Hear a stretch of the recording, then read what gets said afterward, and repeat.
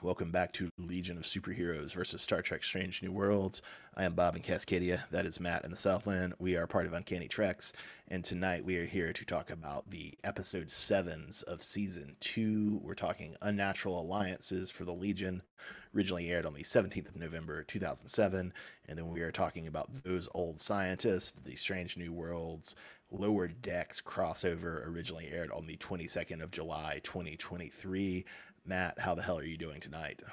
Doing pretty well, Bob. 2 episodes of Star Trek Strange New Worlds this week. It was like Christmas. It's crazy. It's like Christmas, but then you have to clean up and edit both of them, Matt. Yeah, that's fine. But here's the deal, Bob.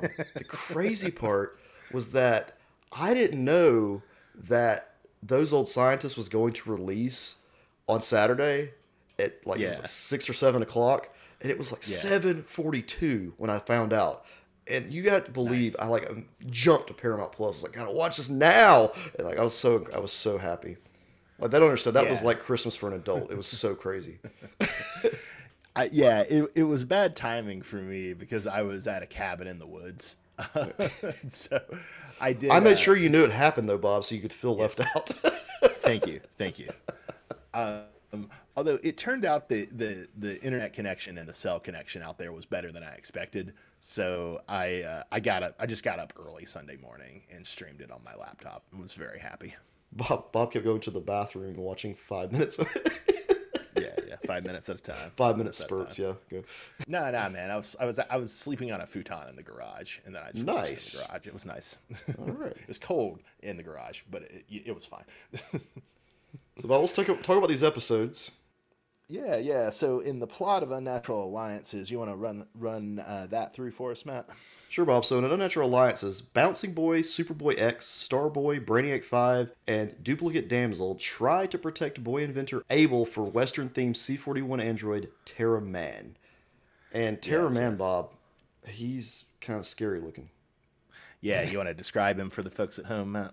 He's like a cowboy robot, but he's a bounty hunter. He reminds me of what was that alien in the guy in, was it Mandalorian or Book of Boba Fett with the Cade Bane or whatever his name was? Oh yeah, from Clone Wars. Very, very reminiscent of him. Yeah, although Cade Bane is more like Blue Alien and more Clint Eastwood, like Man with No Name, Sergio Leone, whereas Terra Man is more just a robot, I think. Yeah, he's pretty mean looking. So he is actually an old Superman foe. Do you know anything about him, Matt? I'd never heard of this guy before. He was brand new to me. I think he was more of like a late 70s, early 80s one. I don't think he was around when we were around. I don't know this for sure, but I kind of wonder if he was made to cash in on Westworld, like the movie that came out in like 73. Yeah, I could totally... Yeah, he has that vibe. Definitely. Even his horse and stuff are just... Remind me of that. So what did you think of, I guess we could call this the real debut of Starboy. We actually get to see quite a bit of him in this episode. Yeah, I mean, he's got gravity powers, so he can like change the amount of gravitational force that's being pushed or pulled against a person or an object, which is a cool power. You know, he's not just flying, because they can all fly. They got their ring. It would literally make him one of like the most powerful members, right? He controls one of the fundamental forces of reality. Yeah, I don't even see how his powers like work or function, but it's cool. It's cool. Yeah. And as it usually manifests in the comics, I mean, sometimes they get more creative with it, but as it usually manifests in the comics, he just makes stuff heavy. Yeah, that's what it boils down to. And then he can do the opposite, too, if he wanted. Fly up in the sky. Matt, did you think Superboy X was going to kill this kid? Oh, I totally thought that was happening, Bob. He literally asked the other members who else wants to pet him, referring to the child. Like, I mean, he had no clue what a kid was. So, Bob, do the clones have concepts of children? I never considered it, but I do like the idea that clones would be like prejudiced against, children who are born in more conventional ways. Yeah, I mean, most narratives kind of like require the clone to be aged up a little, so they can meet the original and look the same, and you have all that drama and shit. Yeah. So I feel like they skipped the childhood. So I'm thinking of Damian Wayne as an example, right? Because isn't Damian, I think it varies how much that's emphasized, but okay. Yeah. For him to be 10, the timeline doesn't line up correctly. I'll just put it that way. There's no way it can, because he's 10, right? I mean, like, Batman is usually about early 30s or mid 30s in comics. If the encounter with Talia happened when he was 25 or in his early 20s, it could work. Yeah, but I mean, Son of the Batman, it's probably happened later though, right? No, I In his mean early 20s. I mean, you would have to accelerate things a little bit, but Yeah, exactly. I That's what I'm think saying. That's the problem. They have to accelerate their age. no. I mean, you'd have to like compress like all the Batman comics. Oh yeah, from, yeah, like, yeah. yeah. Like You'd have the to have like late four 30s. Robins show up in like 1 year. Yeah. I I just keep losing these Robins. Jason Todd got killed, so I got Tim Drake. And then Tim Drake became 3 other different types of Robin in a year. say if he starts being Batman at 22, and then you compress everything into 4 years. Okay. So like Son of the Demon happens around 26. I mean, also nothing's stopping you from like saying from saying that Son of the Demon happens, in the actual timeline around the 70s. I don't think like you could just say damn, that. now you're like, stretching, Bob. oh come on. Let's just agree that it's okay. Damien probably doesn't fit in this category, but you know what I'm talking about. The original Superboy, when he was cloned, he was just a teenager. He didn't have a childhood, and he grew up in a vat for so many weeks or whatever. Till he broke out. That's what I'm talking about. Yeah, sure. Okay, so Matt, in general, what are your thoughts on baby Hitler situations? Yeah, this little kid, Bob, this was just Terminator 2, this whole episode. And I have to say, Superboy X is literally Arnold's T-800 in this episode. Yeah. There's big Arnold energy to Superboy X. I buy it. They're both extreme. I mean, this is all time travel. There's some multiverses. It's just what we like. They're just trying to appease us. It's what you like. It's what I like. It's what apparently most people in America like, is everything has to do with time travel and multiverses. Sure, Matt. Rub it in. Everything. Yeah. So, fun episode, but let's get to the thing we're all here for. Yeah, here we go. So, all right. In the plot of those original scientists, or excuse me, those old scientists. Yeah. What happens, Matt? Say a portal portals Boimler back to have a 20-minute adventure with Pike's Enterprise and Orion scientist. Then the portal portals Mariner back to have another 20-minute adventure. Indeed. So, Matt, before we get into the portaling and those old scientists, we got our Lower Decks Season 4 trailer first, which I assume we'll be covering here on Uncanny Treks, so check us out on that for about a month. But what did you think of the Lower Decks Season 4 trailer? I mean, it was okay. There weren't as many things that drew me in as the previous one. Like, I feel like they did make the mention of this specific episode at the end. They made a reference to this Strange New Worlds episode where they went back in time. So I think that's cool. Yeah. But I didn't see anything that really stood out. I'm hoping they're keeping some stuff secret. Hopefully. And I noticed that our Vulcan girl, who seems to be Vulcan Mariner, from, I think, the season 2 finale, if I remember right, who was supposed to join the Cerritos, but then was just nowhere to be seen for all of season 3. She's in the background, so hopefully she's like actually on the crew now. Yeah, I feel like she shows up once a season, because I want to say she was in the last episode of the first season too. I mean, I don't know. Will this finally be the season she becomes a regular member of the cast? I don't know, Bob. I hope so. And I mean, I really want it to be so, because I feel like they've defined... I've said this on our Lower Decks coverage. They've defined the kind of Fantastic Four of Lower Decks so much that it's like we really need other characters. Like, I like the 4 main characters of Lower Decks, but it's like, we got it. We know what they're like. Right. To me, that kind of showed through in this actual episode, with the live action. Mm-hmm. We knew what to expect from Mariner and Boimler. And they didn't let us down. It was there for sure. We'll get to that. We'll get to that pretty quickly. So, Matt, did you ever watch Stargate, either the movie or some of the TV shows? Not a lot of it, no. I mean, I understand the general, what it's about. I would just say, not exactly being the same. The portal looked very, very much like a Stargate, at least to me. I mean, I haven't watched much Stargate either, but it looked very, very much like my vague memories of a Stargate. There's only so much you can do with a door, Bob. Yeah, it's true. I mean, all portals are going to portal and are going to present in a pretty similar way in that. It can be a circular door, a triangular door, a square door. It's just got to have a frame. It's got to have a frame. I'm You just gotta going to have a assume frame. the Stargate portals had frames. So if the frame is the best part of the portal, we did find out what Pike's favorite part of the communicator is, which is flipping it open, Yeah. which was a nice contrast to his horror at finding out that Boimler has a comm badge. And that is the best part. That's why people used to love those flip phones. Remember those? Oh, not only do I Oh, yeah, you remember still own one. that, yeah, I didn't even make that connection. Bob likes it so much he kept his. it's actually not a Star Trek thing. It's just I don't need the internet in my pocket, man.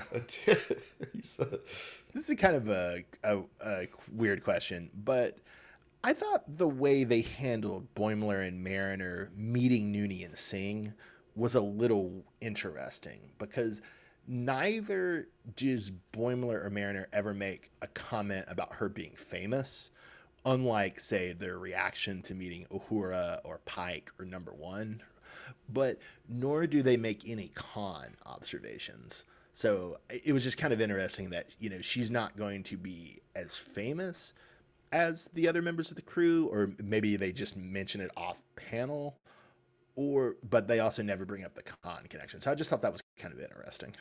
So I rewatched the episode yesterday because I wanted to make sure I had it fresh in my mind when we get back into this. And I paid very close attention to the scene where Boimler is introduced to Noonien Singh. And it happens immediately after he has that reaction to seeing Number One. Yeah, and so he's maybe just so absorbed by it. He is. He's freaking out about seeing Number One when he's introduced to Noonien Singh. So I don't even think he hears her name. So maybe that. I felt like that may have been the reason. But then the other issue is, like you just said, they know everyone on the ship. So I guess we just assume. I don't think he ever acknowledges Chapel, but I feel like they have big fan responses to everyone else. They do. Like Ortegas and Mabinga and Spock, definitely.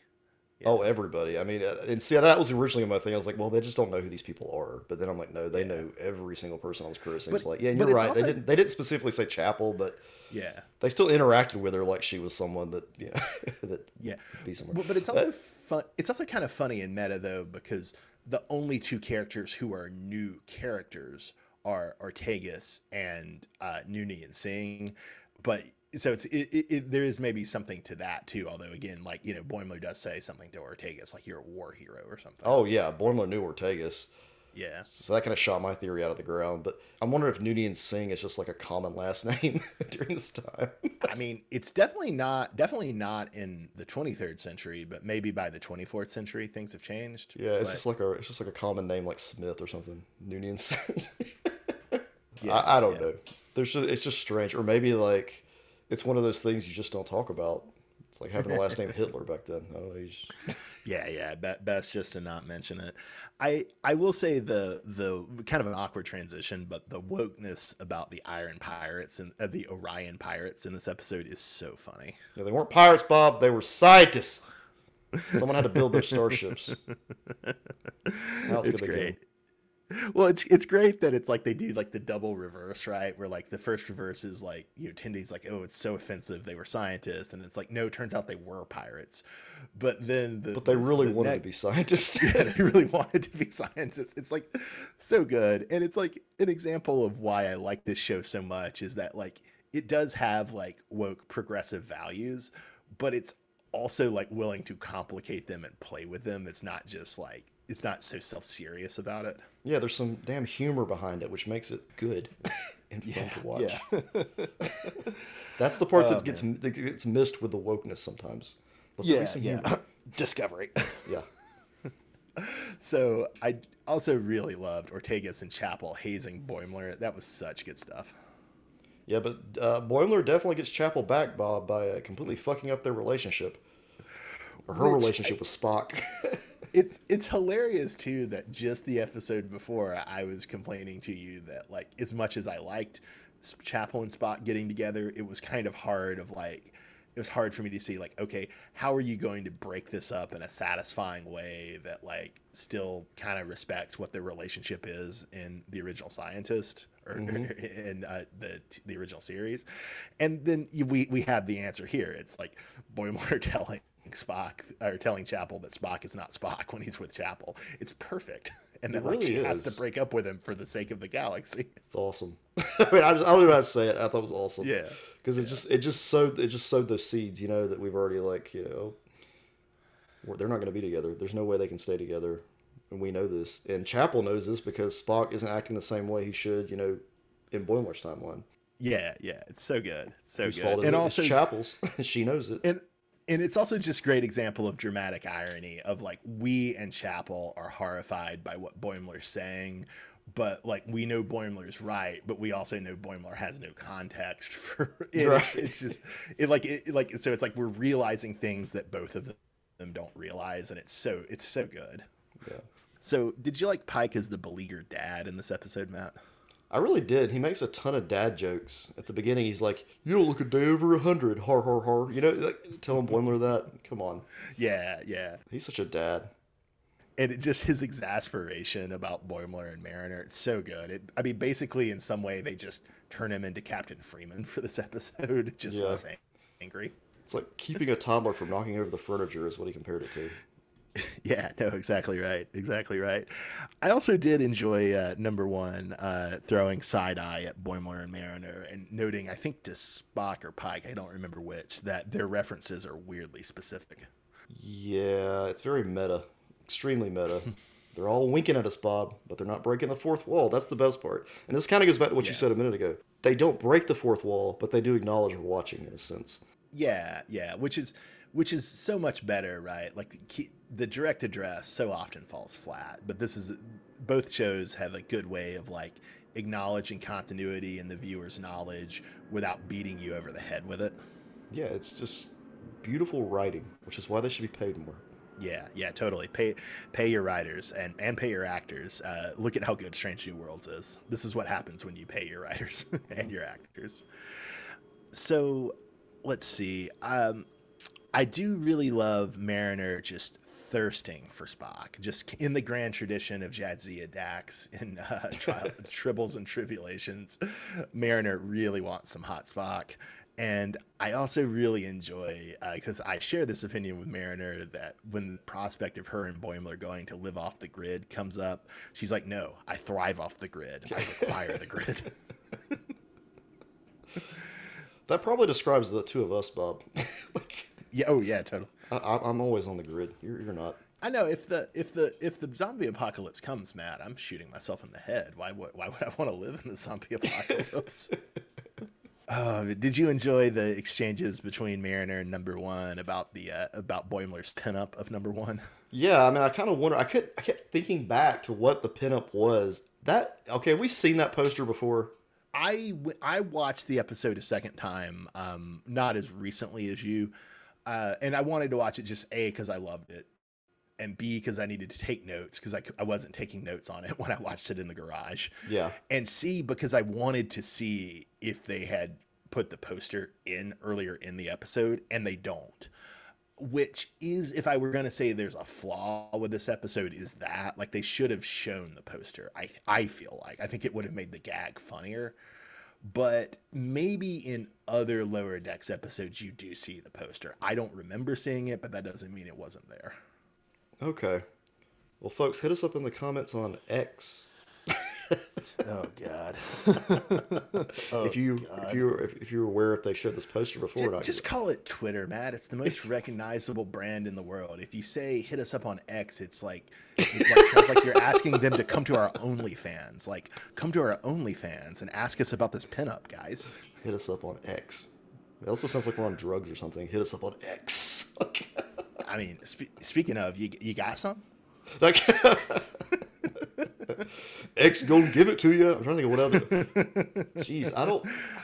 Why? Like, who sat down and thought that name was okay? With all like us just making fun of it now, they didn't have this kind of conversation. I bet it must have just been Elon Musk's decision, and no one else was involved. You know, he's obsessed with it, right? Like the letter X, Yeah. like SpaceX. His weird son with Grimes that he like put X very prominently in his string of numbers name. Oh my God. Yeah, like and also when he was like an early investor in PayPal.com, and Yeah. he wanted to call it X.com. Like this is basically him acquiring Twitter. At least he's saying is like the way to realize his dream of what he thought PayPal should have been back in the day.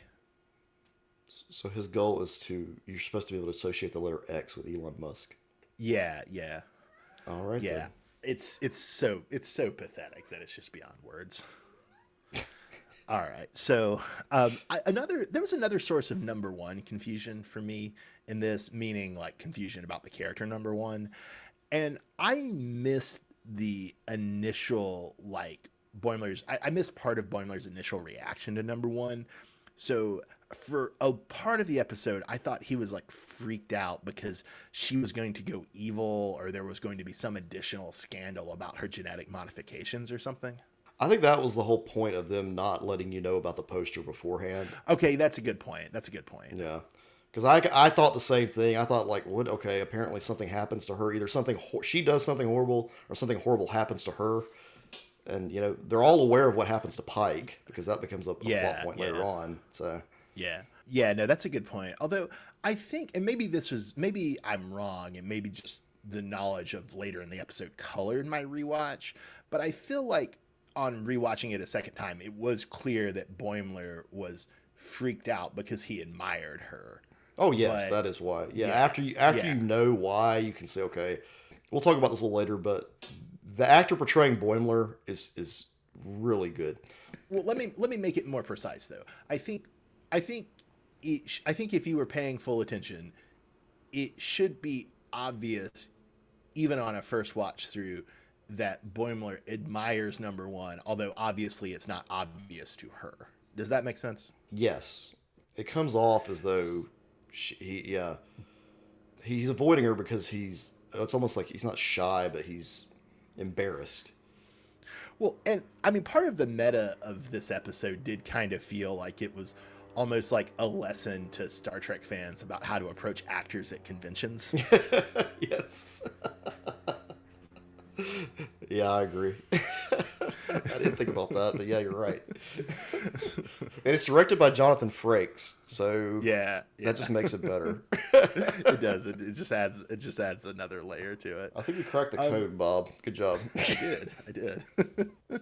So I know exploding labs is more a lower decks style gag, but Spock exploding his lab in this episode was amazing, and I really want them to keep doing that on Strange New Worlds. That was some funny shit, and I mean, honestly, I really liked the way Spock was portrayed in this episode, and I kind of wish it just stuck around a little longer. Like, we need a couple more episodes.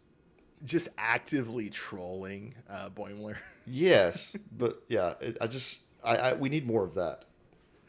Although he's not as extreme in this episode, but he's still in his like emotion mode somewhat in the next episode.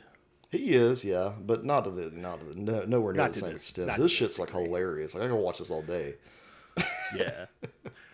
Well, and this is not a complaint because I don't really care, but it is kind of funny that it's like, you have like Spock smiling in the cage, which like famously, a lot of like novels and other comics have tried to explain.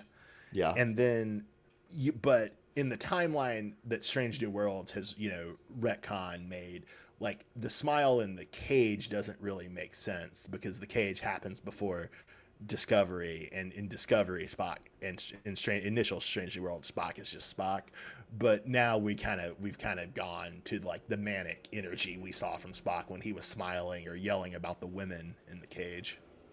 Yeah, I mean it does. It gives him more leeway to kind of play with emotions in Spock and mess with the continuity, but it's fine. I mean, I'm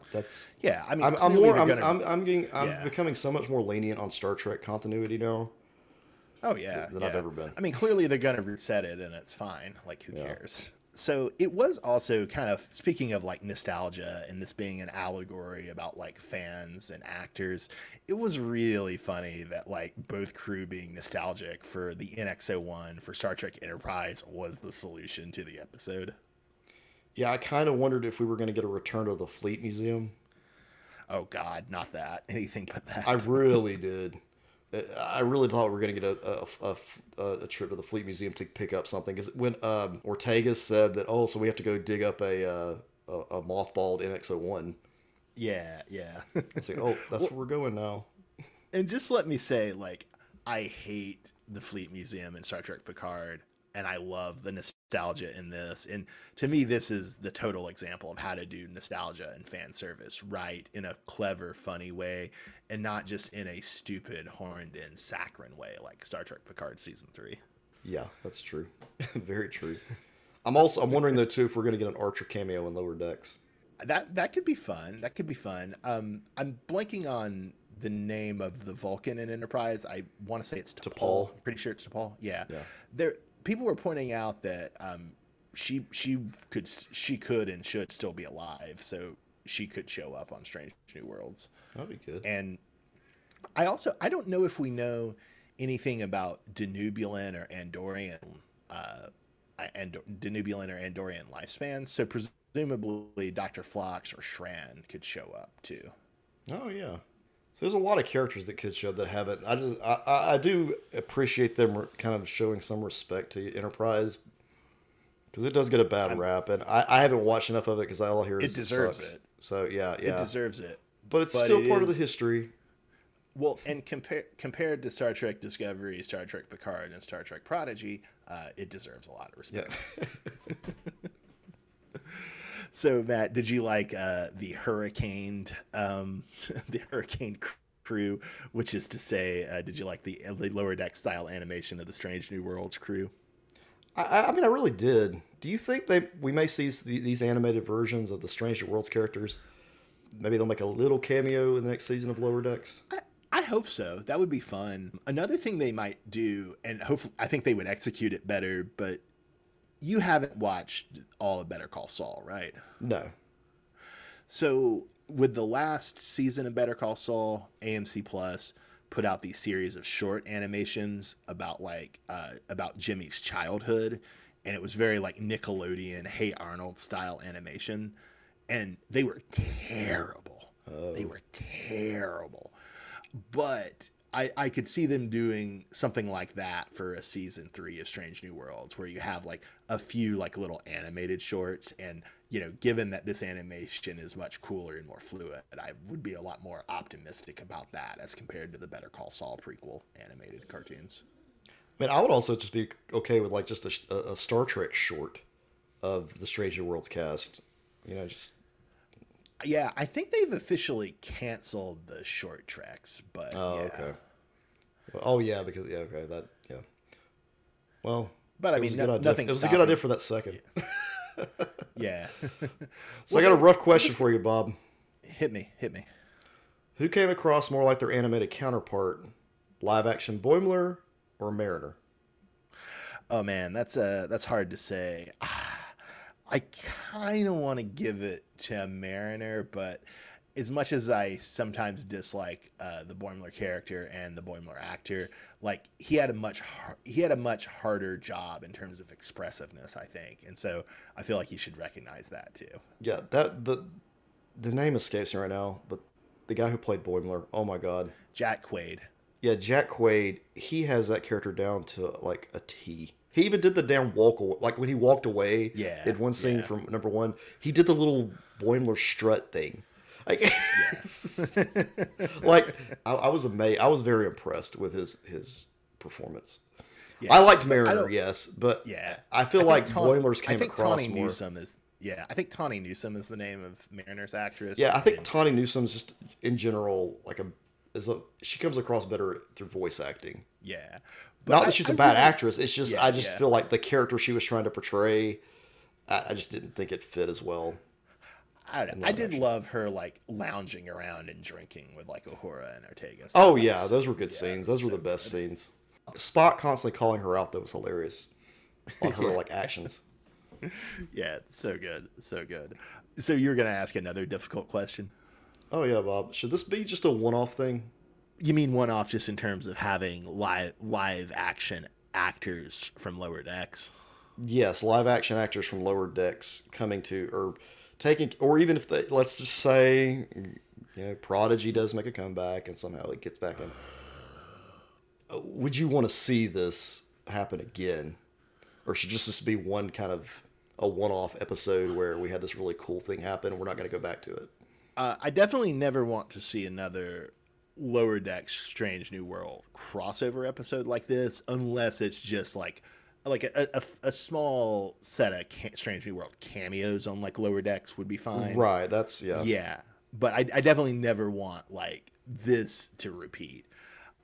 I would be open to them doing more live action stuff with the Boimler and Mariner because I like they're both so good that it's like it just seems like hard to say no to. Yeah. So what would you think about like a live action Lower Decks episode?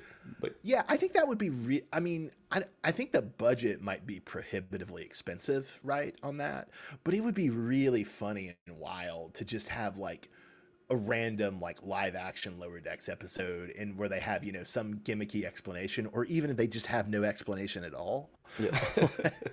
Like that would be really funny. I don't know if that's feasible, but also like if they were to bring back short treks, right? I would love to see like a Mariner Boimler like a live action, set of short treks. Those would be really fun. That would be good, yeah.